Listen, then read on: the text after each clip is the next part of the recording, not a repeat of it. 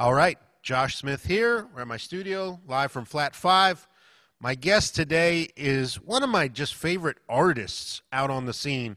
Obviously, he's a tremendous guitar player, but he's a great writer and a great singer, and he really has his voice, which is something we all strive to do in this world. And in the world that I come in and come up from, the blues and blues rock world, it's actually kind of not a good thing sometimes to have your own place, your own voice, your own vision. And this man has that. He really has found his sound. And that's the stuff that excites me, man. I really love your music. So it's a pleasure to have you on here. In Chicago right now, but he hails from the Isle of Man over in the UK. But give it up, Davy Knowles. Cheers very much, mate. You're making me blush. Oh, thanks, man. Well, it's true. Like, in the blues world, there's not always an onus put on trying to write great songs, trying to do something new. It's either, you're a historian or you're just some blues rock fraud, and that drives me crazy because there seems to be no middle ground for people who really love the blues and respect it and have done their homework, but also at the same time are trying to be honest to themselves and push things forward. And I really hear that in your music and in your playing, man. That means the world, man. And I think you've said it beautifully. And the folks that I grew up listening to had always kind of occupied that spot of progressing it, I guess, in some degree. When I listen to John Mayall, for example, and you listen to the songs that he writes, he might do it in a very traditional way sometimes, but man, what a great storyteller. He always made it relatable, to someone of his upbringing, of his corner of the world. And I've always admired that. I've always admired accessibility to that. I didn't grow up in the deep south. I didn't grow up. I grew up on a tiny little island in the middle of the Irish Sea. And so it was difficult for me to relate to all of that as much as I loved it musically. Yeah. Well, and I think that's the thing people don't necessarily realize when they somehow fall into this role of savior, survivalist, historian of music, and the people that they idolize and that they're out there, copying basically and trying to preserve, those people were being honest to themselves. They were playing what they heard and felt and relaying the experience of their life.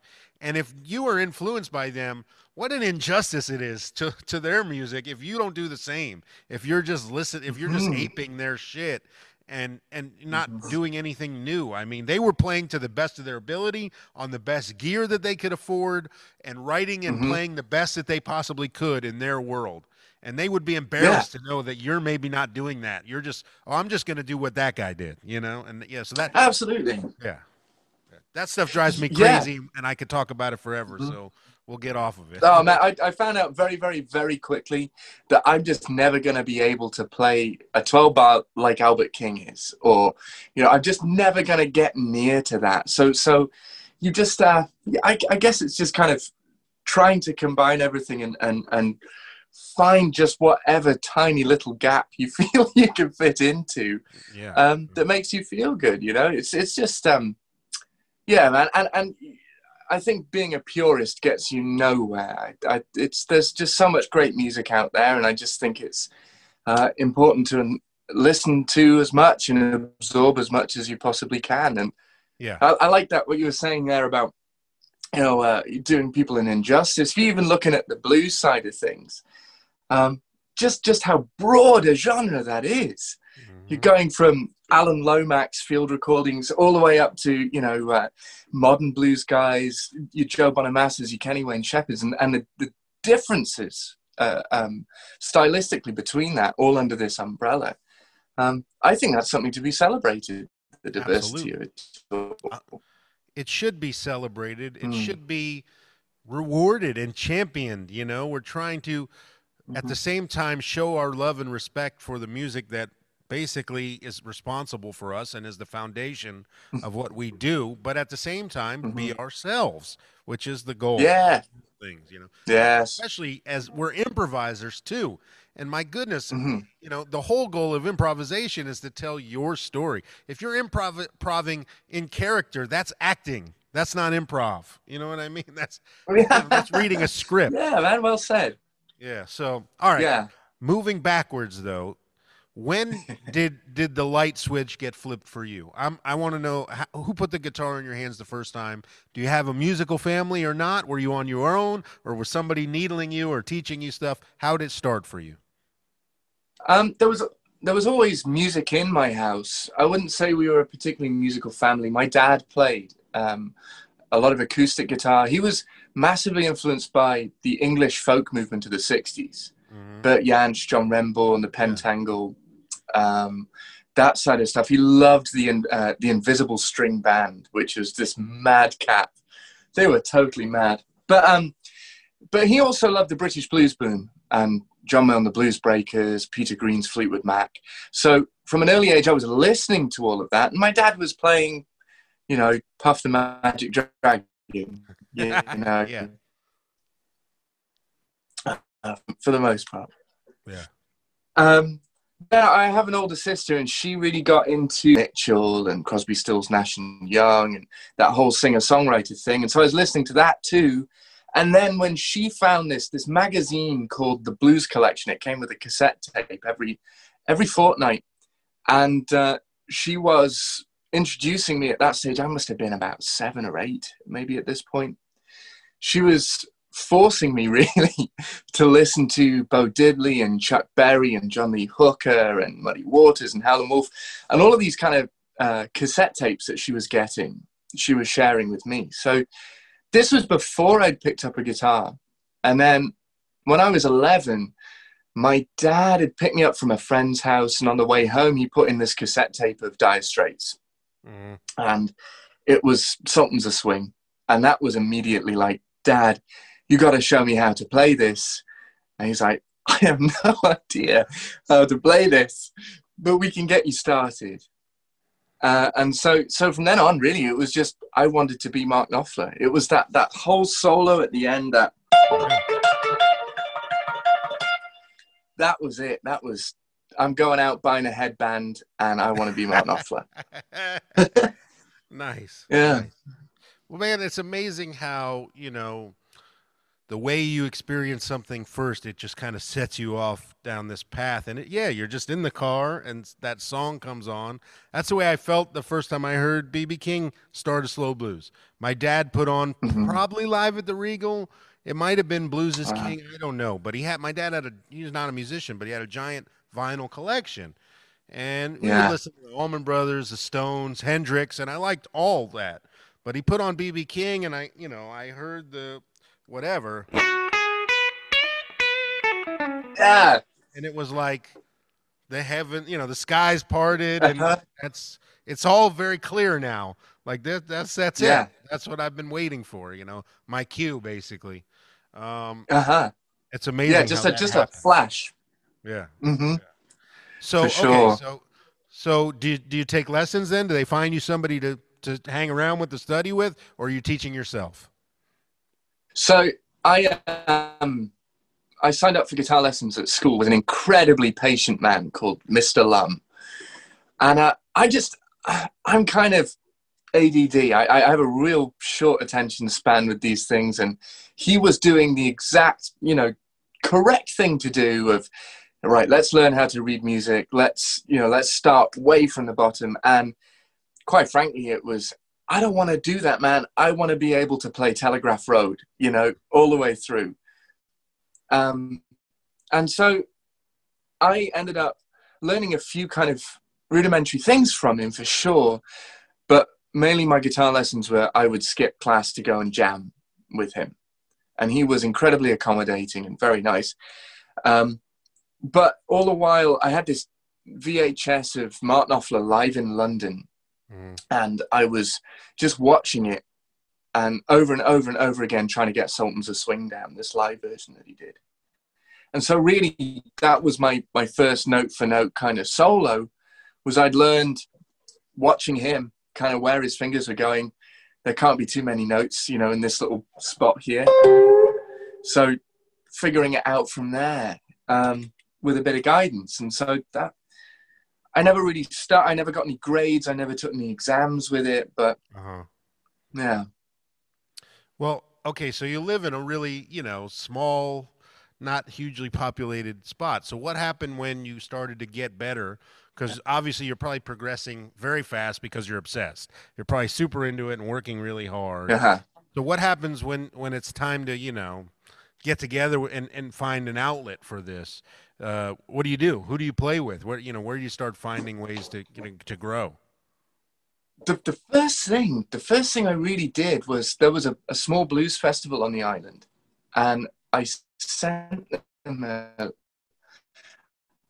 think an email, early email kind of thing, and it was, um, "Hey, can I come and sit in? I don't have a band, but I can play a little, and I just really want to meet people and play." And the Isle of Man is a really close knit community. I mean, it's really tight knit. And they said, "Yeah, come on down, come and play, bring an amp, this is the time." I went to this pub, it was a blues festival open mic situation, and I went and sat in with a band, and I ended up joining them. They were all my dad's age. And Hmm. my dad, kind of knew them. You knew everyone. And I ended up joining them when I was 13 or 14. And I mean, the great thing back home was there was no real drinking age in a pub, right? If you behaved yourself at 15, you could order a pint, Hmm. and that led to a lot of great live music because kids could go in and play and not worry about, getting caught. You could fly under the radar really easy. Right. So yeah, I was gigging from about 13, I guess, with this band Roadhouse. Um, and then that led to playing with a singer-songwriter called Barry Nelson, which really kind of got me out of the blues band thing and into more song-orientated stuff. Uh, and then at about 15, 16, I really wanted to form my own band, and I found some guys at school. And that was the beginning of Backdoor Slam. That was the first band that came over to the States. Yeah. Well, it's amazing how fast it goes Yeah. when, once you start playing with Mm, adults. Like I can relate to that story. I mean, going to a blues jam because I was frustrated, couldn't find anyone my age who liked what I liked or who was quite honestly as dedicated as I was to working and being better. So I went to mm. blues jams, played with adults. They saw the cliche, possibilities and asked me to start playing gigs with them because more people would show up to see the novelty of this little kid. And next thing you know, I'm playing, Yeah, 3, 4 nights a week as a 13-year-old. And that's just, yeah. and once that happens, you're hooked for life. I mean, there's no going back. Mhm. It's just, Agreed. it's such a great feeling. Man, that's, But it, well, it does okay. go quick, though. You're right. Yeah, It goes just really how fast. fast that. Yeah, it was And mad to look at it like that. you grow leaps and bounds literally weekly almost on those gigs. The experience Right. gained, it's so fast. I've been digitizing a bunch of videos of myself from that period lately just before Uh, the VHS goes away. And the one thing that struck me, while I'll watch for 30 seconds and then turn the volume off and just let it run. But one thing that struck me was like the difference in my playing from 13 to 13 and a half to 14 and then really, whoa, 15. It was like I was like a whole nother person. And also I looked yeah. completely different. I shot up a foot, but whatever. It was like, wow, I was progressing so fast, but you don't notice it Uh then. huh. Yeah. Yeah, and I think it's the social aspect, right? You've gone from playing in your bedroom, and gathering a load of licks and what you think is, the right thing to do, and then suddenly you have to interact with human beings who are constantly moving, constantly doing different things, and you have to react to it, and you have to think on your feet like that. And I often wonder, in first of all, in the lockdown situation that we're in right now, and but also the remoteness of everything that the kind of Instagram genre that has popped up. Yeah. Uh, you know, Playing music is such a massively social thing, and I feel like it is, a person-to-person interaction in the room. I wonder what's going to happen, as things kind of. I just see this huge genre of Instagram guitar players who are wonderful musicians. God, far better than I am, but it's the social aspect of music that I really love. And, Oh and yeah. I wonder if that's going to suffer, or it's just going to, am I being a dinosaur now? Is this just going to No, I mean, progress as well? it's suffering right now because of the pandemic. Obviously, I quite Mhm. honestly, I'm struggling with it. Because I could sit here all day long and start off a blues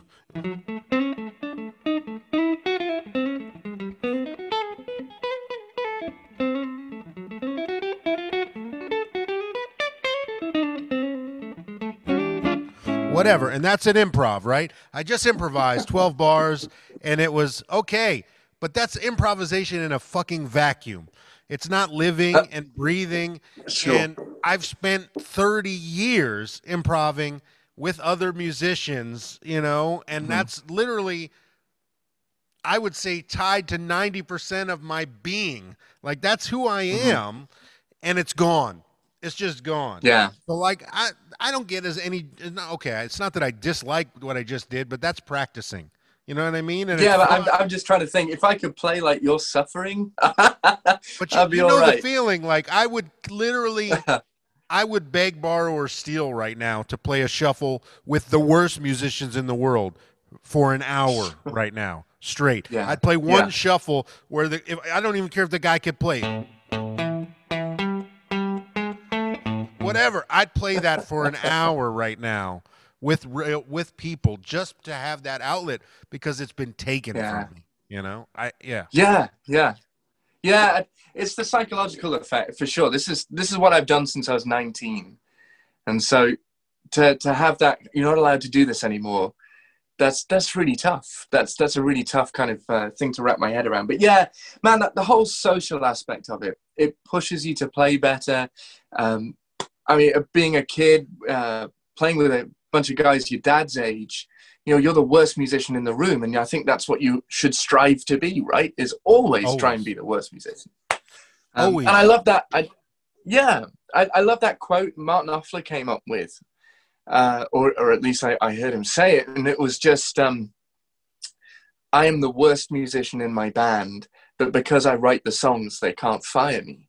And I just thought that was brilliant, and I always kind of wanted to be, you know, more that guy of you know, this is my kind of, you know, these are my songs, this is my brain, but you can play them a lot better than I can, kind of thing, you know.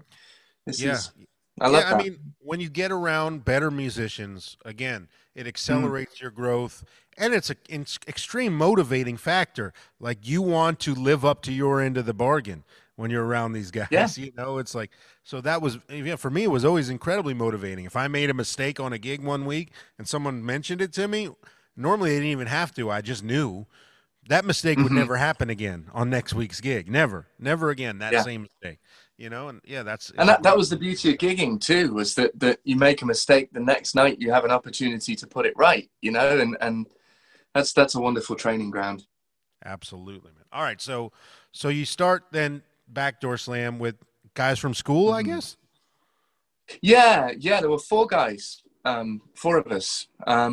So it was Jamie Armstrong originally on bass. We had Ross Doyle on drums, and a friend of ours, Brian Garvey, on rhythm guitar. And sadly, when we were 16, we lost Brian and another friend of ours in a car accident. And that was kind of, from then on, I never had a rhythm guitar player after that. It just felt really weird replacing him. But we really kind of were like minds, and we really wanted to write music, and we really wanted to play original music. It wasn't just going out there to the bars and playing. You know, we play a few covers, but we really want to hammer home that we write songs, and we are, you know, an original band. And it went really well. I mean, the Isle of Man was such a small place, but we could play, you know, 4 nights a week really while we were still at school.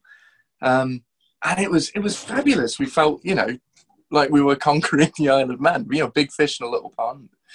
And then it came to, university time, and we decided to give it a gap year.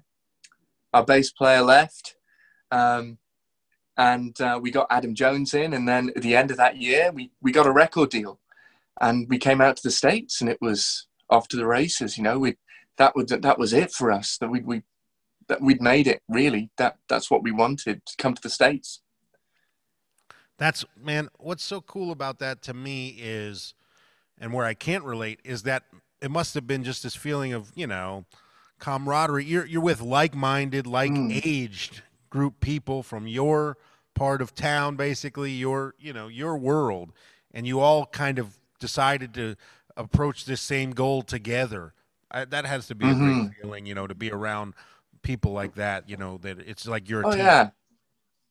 Yeah, it was brilliant. We were all sharing the same thing, and it all happened so fast. I mean, one minute we were playing a pub in the Isle of Man to 30 people jammed up like sardines, Right. and the next minute we were playing South by Southwest, and then we went on a big tours, and it was a huge learning curve. And while it was fantastic to share that, it also blew the whole thing apart. Sure. It just didn't really translate in what we were doing on the Isle of Man. It just didn't really work on a bigger scale for us. And that was kind of it fizzled out. Yeah. There's another interesting thing that happens with child musicians. I'd like to know the percentages, but like there's, a lot of those bands that are kids together, grow up together, it's one or two that become career musicians in the end. You know what I mean? Yeah. Normally one, it seems like. I'm curious what really the percentages would be on that. But when the rubber hits the road and you really got to make those tough choices, like this is what I am as a person. Yeah, right. Not everybody is cut out for that 100%. Mm-hmm. I think it's when you're faced with no choice, right? I mean, Exactly. That's the. Yeah. I mean, you just have absolutely no choice in the matter. We were on tour with Government Mule when it really kind of, to me, like Warren, his repertoire and his ability to cover anything and still make it sound like him at the same time as write these fantastic songs that were all his, but really stemmed from the music that I grew up listening to as well. I shared the same kind of influences. I saw him as this musicologist type, this guy who could do anything, play anything, and I saw him as the measure. And I saw that, and the other lads weren't really willing to participate. And that for me was frightening as a 21-year-old of going, holy, we've reached the ceiling here. And so it kind of fell apart. But yeah, I'm not sure what the other lads are really doing. But I had no choice. This is what I have to go and do. I want to achieve this and keep achieving this. And so it was, off on your own time. But, Yep. Yeah. And again, the child musician thing was strange. We were young, and I guess there's always this idea of, oh man, isn't he great for his age? Look at him. He's this skinny little 13-year-old Yep. And I didn't want to do that. I wanted to be good, full stop. Unfortunately, you were that age, so it's like it's unavoidable. You know what I mean? But I dealt with it forever. Yeah. He's so great for his age. Look at this kid, and it's like, well, I just want to be. Just judge me on my playing. Don't judge me on anything else. Judge me on my songs, my whatever. But it's impossible for people to separate because it's still the truth. You know what I mean? So it was. Yeah, sure. But eventually, it's like you grow out of. Dude, I still do. I'm sure you do now. I still deal with constantly, people will tag me in a picture from back then or, ask me questions about that back then, or mostly just tell me, I saw you when, blah, blah, blah. And it's like they don't know what I do now at all. Have you heard any of my records? Right. Like, do you know anything about me at all? No, not at all. My favorite thing is the promoters that you give all of this brand new promotional material to, and they decide, no, I'm going to go find a photo on Google on like page 36 of when you look like you were 12 years old and, 100 pounds lighter. And, here you go. And I'll put this on the website. Yeah. I love, I'm 40 years old and I go into New York City or something to play at, Iridium or Bitter End or something. And a bottom line, not bottom line anymore, Bitter End, and it'll use a bio that they found from 1997 that says, having released his second album by the age of 15, Josh Smith is a true blues virtuoso, and it's like, that's what you chose. Like, where'd you even find that? Let alone where does it come from? Yeah, I hear you. Drives me crazy. But the other kind of slightly arrogant side of me wanted to take these people and kind of throttle them and say, but man, this has never been like an old man's game. Like this is like Clapton was a teenager in the Yardbirds, and Hendrix was 27. When he died, this has always been, young guys. Muddy Waters wasn't an old man his whole life. No. It's a it's a stereotype to try and shake, you know. Oh man, this is great new up, you know, he's young, and they were all young, man. They were all young, and they all did great things. You Well, know, it's funny those. interviewing all my friends, you know, I come up thinking I'm so unique. I have this person. I was this kid who played in bars at 12 years old and did this. Every one of the people I've interviewed has the same fucking story. You know what I mean? Yeah. I'm sure, man. I'm sure. Yeah. Yeah. Hey, dear. Oh, all right. So then when Backdoor Slam kind of ends and you all decide to part ways, Mm-hmm. is it I'm not going to play any of those Mm. songs anymore? I got to write a whole new repertoire, or is it just immediate pivot to calling it Davy Knowles? You know? Well, I mean, the label I was signed with at the time, they made this sketchy call. I wanted just under my name, right? I'd written all of the songs for Backdoor Slam. Right. As far as I'm concerned, they're still my songs. Right. But I wanted to do something new and something different, and I certainly didn't want to just, you know, dismiss all of their hard work. But the label at the time wanted to call it Davy Knowles and Backdoor Slam, and the kind of proviso, well, let's do that for one album, and then we're off to the races. And then the most amazing thing happened in that I got to working with Peter Frampton right after that, which was kind of this, you know, oh God, I did the right thing. You know, thank God things are progressing. And, you know, and that was a wonderful experience working with him. And really the momentum that I kept up with Backdoor Slam, it kind of carried on with my name. And that was nice to know that, all right, I can do this. I can do this on my own as well. Yeah. And really it just kind of snowballed into just an enormous amount of touring, just way too much touring, really, in hindsight. It was, you know, I was on the road probably 300 days, 250, 300 days of the year, and it was too much. And by the time the third album had come along, I was burnt out. I was ready to sit down and trying to figure out really who I was. And that took a long time, and I lost a lot of momentum as a result, but probably gained an enormous amount of sanity. Right. You know? So yeah, it's just tough finding a balance. And I feel like that's just a never ending quest, really. You know, as life progresses, you find the right balance between what you're doing. Is certainly never ending. I mean, you know, balancing out the family life. Now, you know, now you're a grown man with a family. You know, you've got to balance that against, you know, the need to be away, the want to even be away and playing gigs, because it's something that's Sure. personality and something that we love. And then, the constant push to be the best you, the most original you, the most honest you as a musician, all those things. It's like you're just trying to get them into balance. It's not easy. Yeah, absolutely. And also the happiness, you know, the general happiness. How long do I really need to be away? I need to, you know, how can I make this happen? And at the same time, I mean, I've always been slightly nomadic. My dad was a very nomadic character as well. He was a deep sea diver by profession, so he was away, and I feel like I inherited that kind of nomadic personality for sure. But and again, this kind of the pandemic thing of you do long to be in between places again. It's not just being at the gig, being somewhere else. It's the process of doing it that I really love. So yeah, man. It took a long time to try and figure out a happy medium. Yep. For sure. You know, I mean, we all just. I mean, you're doing the right stuff, man. You're putting out your own music. You're doing it the right way, and I commend you for that. Before we get into the 10 questions, I'd be remiss if I didn't ask you a little bit about just Paul Reed Smith and kind of how that happened for you. I'm very interested in that, actually. Like, how did you meet Paul, cool. And how did that happen? Well, it lined up like this without kind of rabbiting on too much. I had just gotten out of a meeting with a very well-known manufacturer who shall go nameless.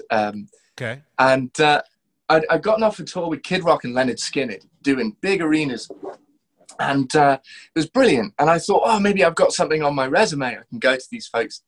And I went for a meeting with their artist relations, and the guy sat me down. He said, well, man, look at it this way. You're already playing our instruments. So, and then secondly, like, we kind of reached our quota for artists this year. So we'll try again next time. And I thought, this is the dude. He's representing the company.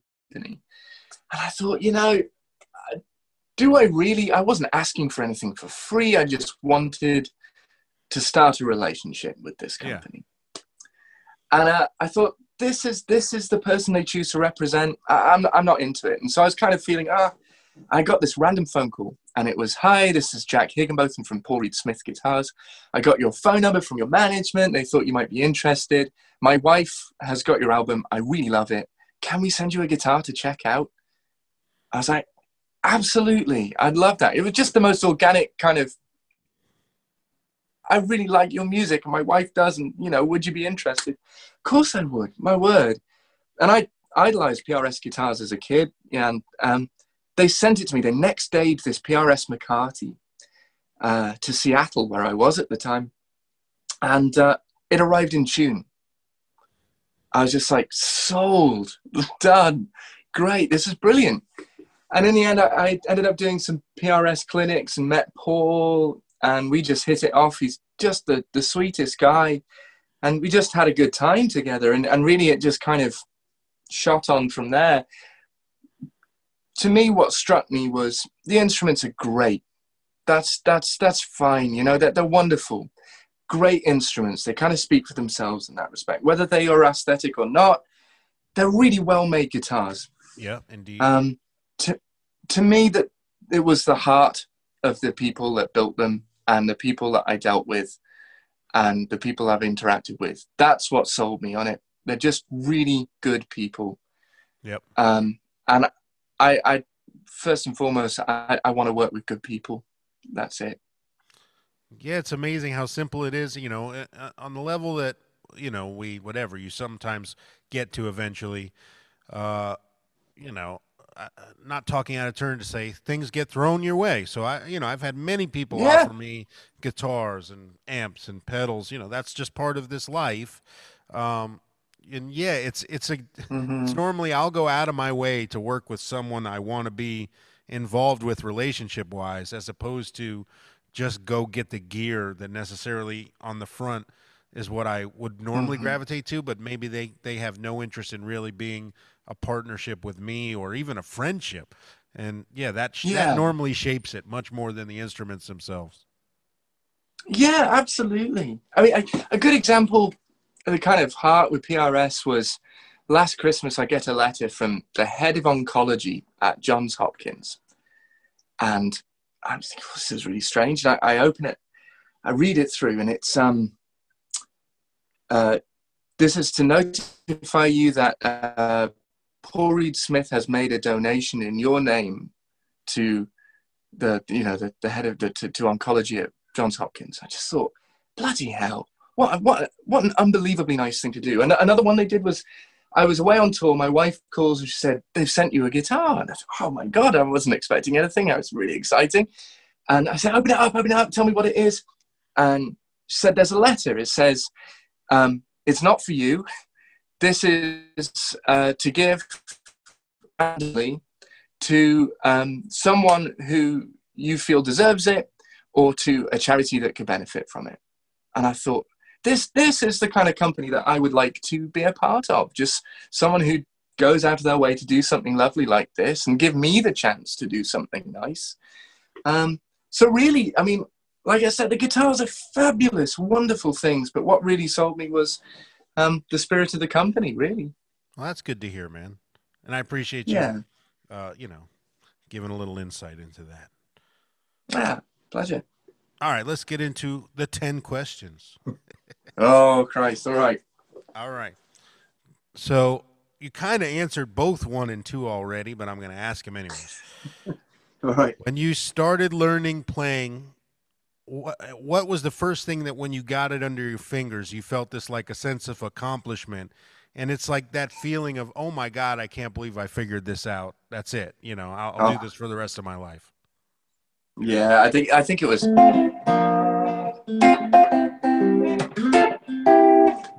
as soon as that came along, Yeah. yeah, done. Yeah. You figured it out, you know, and it's like that feeling of accomplishment the first time of you really Yeah, really wanted to learn this thing and you got it. It's like, man, yeah. nothing feels like that. And suddenly it sounded like that album that I coveted, and for so long. I could do it now. Yeah. Yeah, it was wonderful. Yeah. So, and you already said number 2, that's the first solo you learn note for note. Yeah. That.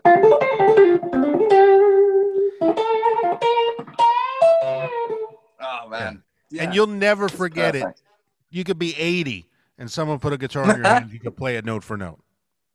Yeah. And what a testament that is to Mark Knopfler's melodicism and lyricism as a player. Yeah. It's just timeless. It's one of those solos, even with as many notes are in it and how long actually it is, sure, that non-musicians can sing you that whole solo. They can sing absolutely. It, you know? Yeah. Yeah, man, there's Telegraph Road as well, which stands out to me as one of his greatest songs. And it's 13 minutes long. Yeah.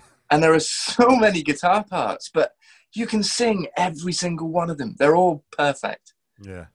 Yeah. Oh, all right. Well, those were easy, man. You got off. We already talked. Yeah. All right.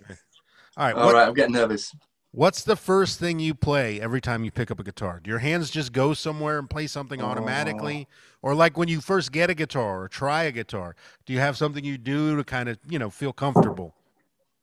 I guess there's this kind of David Grissom-y kind of thing in G, like a...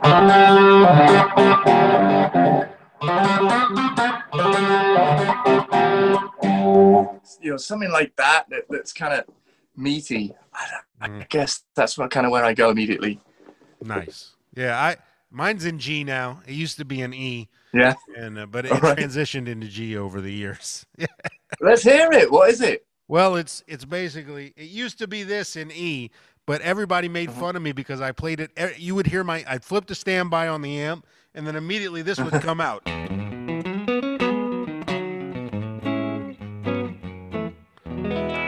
Something like that. I'd be checking my amp, and that would just come out. And next thing I knew, bass players would be playing it back to me before I could even do it. You know what I mean? It'd be like, because they knew it was coming. So eventually it moved into this.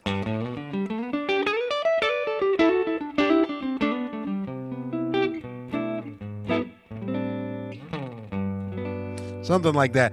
What is wrong? That's the most amazing thing. That sounds like the most glorious intro to everything. Just, but it's fantastic. Inevitably, if I pick up a guitar, I will play that. If any random off the cuff video you see of me that I didn't take on YouTube or Instagram, there's almost a 99% chance that at the beginning of that video, if I sit down in a music store or something, that's the first thing that comes out. I think what we need next is Natasha Kornblatt to make a kind of a whole video of every single time you've done it on the internet, right? Yeah. Let's make there's many. Let's make a mashup of all of them. Yeah. All right. Number 4. What do you hear in here? Like, what's the narration that happens during the day when you're cooking or when you're driving? Is there a groove, a key, a style? I'm hearing a shuffle. I'm hearing an improv, somebody blowing. I'm hearing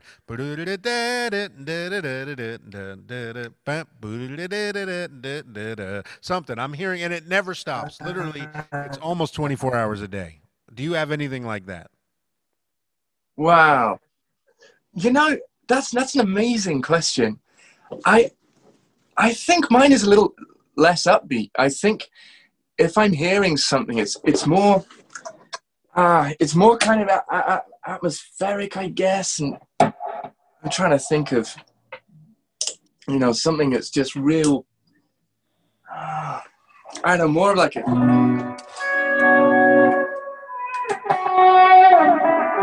I don't know.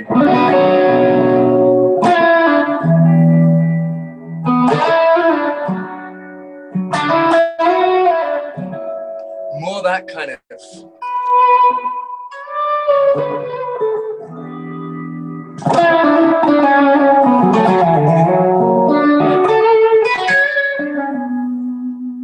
those kinds of So you're hearing that minor more all the time, man. You're hearing minor. Yeah, I think so. I think a lot more kind of a lot sadder. I'm all right. I'm all right. Promise. Just kind of more. It's been interesting. Everybody's answer has been so different. They all have something. Really? You know, most of them are. It's depending on what they're working on. Like if they're working on something, they'll just have something living there for weeks on end. And other guys have Yeah. things like what I'm saying that just lives in there all the time. You know, but Yeah. they've all been very different. Yeah. Man. Yeah, that's a really interesting. Yeah. All right. Interesting thing. All right. Number 5. When did you Mm-hmm. feel like you kind of started to find your voice on the instrument? Like when did the pivot happen from you're learning all your favorite stuff by all your heroes, and then all of a sudden maybe something happens by accident, or someone you get a reaction out of audience or something about something you play, and it like kind of opened your eyes to like I should do more of this. This is my path. Was there a moment like that? I don't know. I struggle. I feel like I'm still finding that. I feel like that's a very much an ongoing thing. But sometimes I feel like I don't know. Sometimes I feel like I haven't found that yet. But I think it's always been a goal from the moment I wanted to write songs, which was really early on. It was, you know, I need to write a song. I need to write that. That's where the guitar aspect comes in for me. So I think the intent to do that came with really early on with songwriting, but the actual achievement of it, I feel, is an ongoing thing. Well, and it is. You sharpen it, and you keep Mm-hmm. going. Once you even are aware of maybe what makes you, you keep going further down that path to make it even more so. You Yeah. know, like this is my thing, and this is what I do. Mm-hmm. You know, because for me, I had a lot of moments as a kid, you know, of obsession with certain players. Like you said, you know, so you had Mark Knopfler. I was obsessed with BB, then with Stevie Ray Vaughan, you know, then with Danny Gatton. Mm-hmm. And it was like, you know, my Stevie period. That was all I did was sound like Stevie Ray Vaughan. But then I saw grown men who Sure. that was all they did, and it was like, okay, I need to not Right. do this. You know, yeah.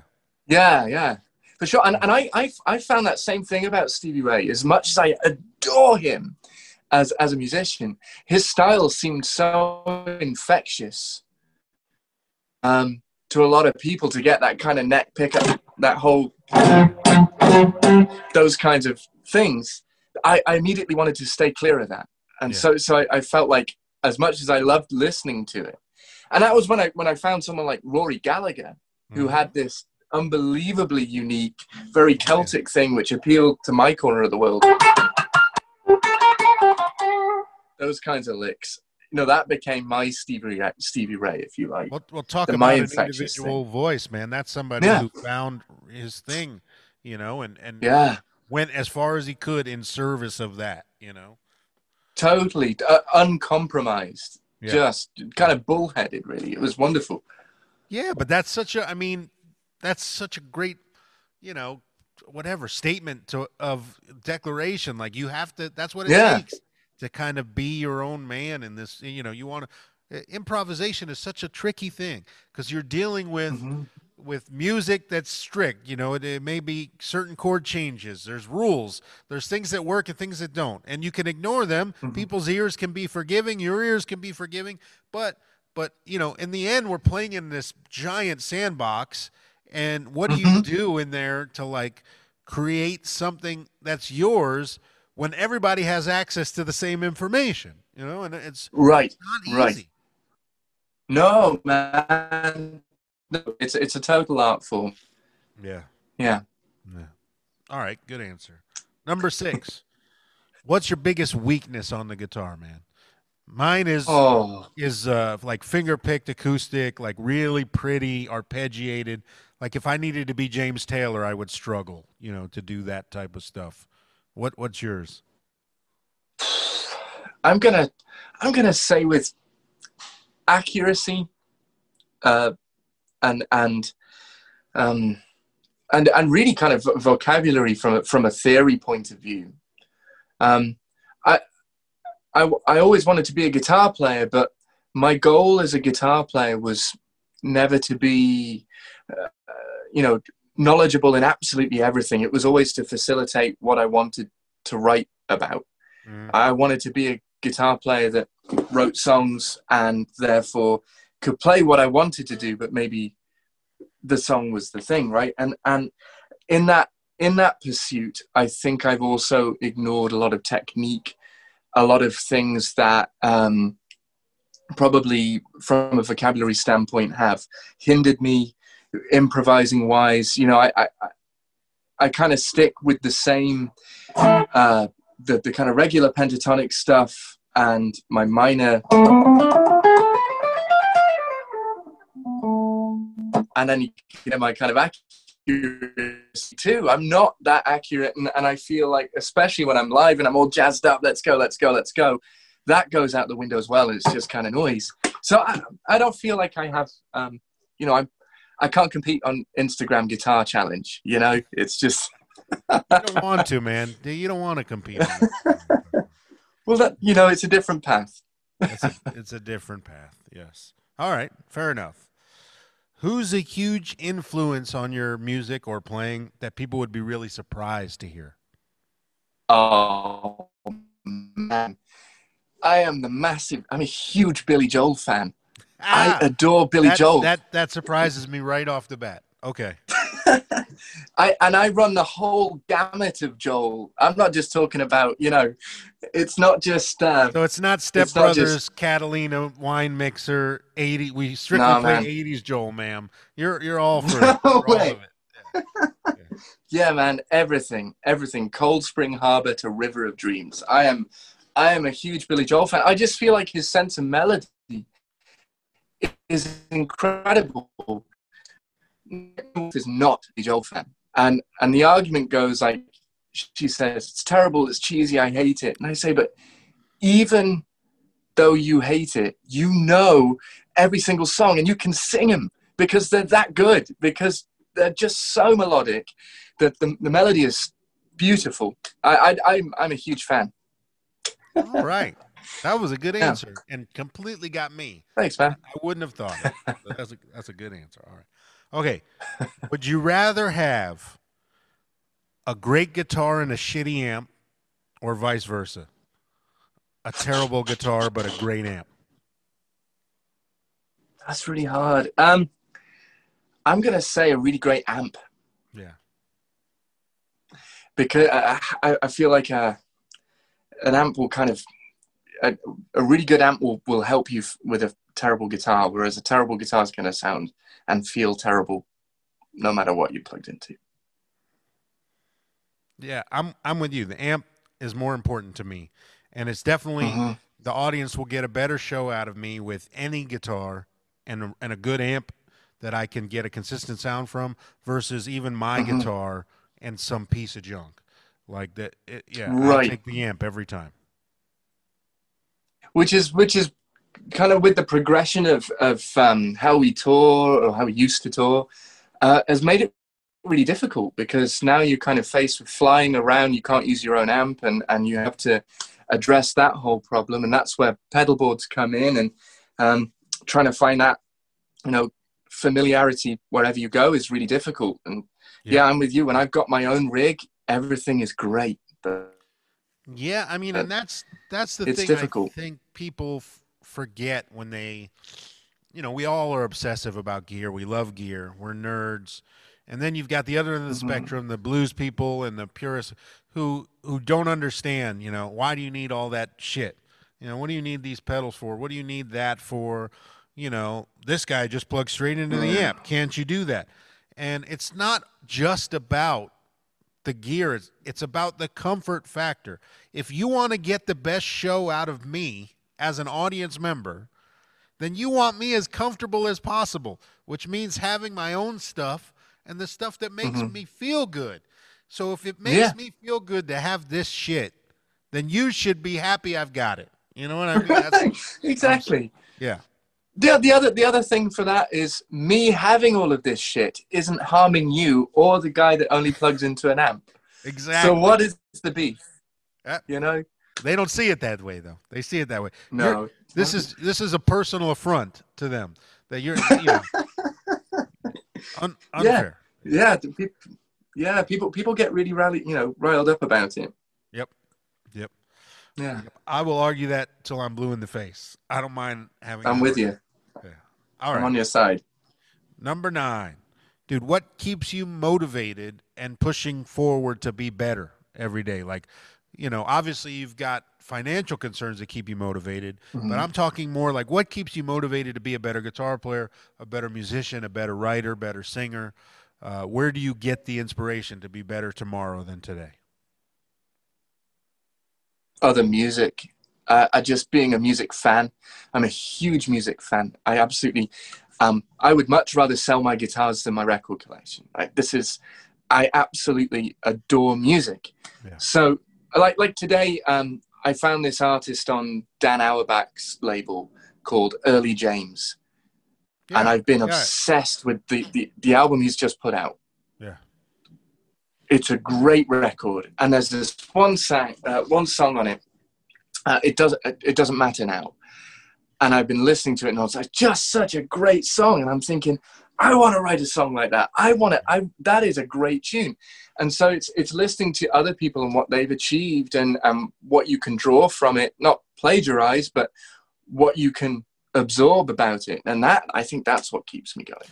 Dude, it's amazing when people can't relate to that. I don't understand. Like, what do you mean you don't have that inside you? Like, where this obsession about music or something just turns you on so much that it takes over your life for 6 days, this record, or something. It's like, but people, I mean, dude, in today's day and age, people don't absorb music or even appreciate it the way that we're used to.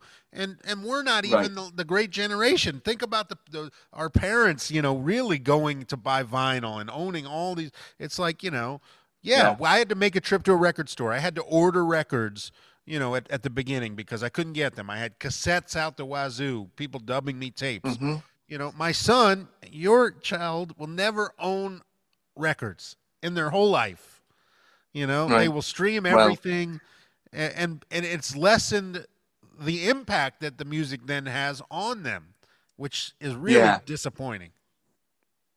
It's because I can get on a soapbox about this real easy, and I can really kind of hammer home my personal feelings about it. It's not going to change Spotify's bottom line. Nope. And it's not going to solve the problems. So I try not to do it. But the devaluing of music is such a problematic thing and such a frightening prospect that music is a disposable commodity. Yep. And that frightens me so much culturally. I wasn't part of that generation you talked to, but the same principles applied. I remember saving up my pocket money, getting the bus into Douglas, the capital, where the only record store was, going and with a finite amount of pocket money going, I want 10 of these CDs, but I can only afford one, and really deliberating over which one I'm going to get. And when I decided, it gave me this amazing feeling. I covet this. This is a thing I have earned, and I've completed this circle that the artist has done. And now it's mine to learn from and enjoy. And that's gone. Yep. And that sense of coveting something is gone. And that makes me so sad. And that's why I'm a record collector. Sad. It's so sad. And, I was realizing, so I found a record a few days ago that has stopped me in my tracks by this guy, Emmanuel Wilkins, on Blue Note. And I've listened to it every day for the last few days, multiple times. It's probably the had more impact on me than any new record I've heard in at least 2 years. And I went to think, okay, do I order this on CD? And I realized both the cars we have now have no CD player. My computers no longer have a CD player.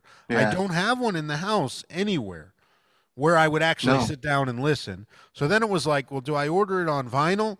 And it's like, well, my record player broke a year ago, and I haven't replaced it, because either I'm home, I'm listening in the studio, or I'm on the go and I'm listening on, off of an iPad type thing, a player that I have.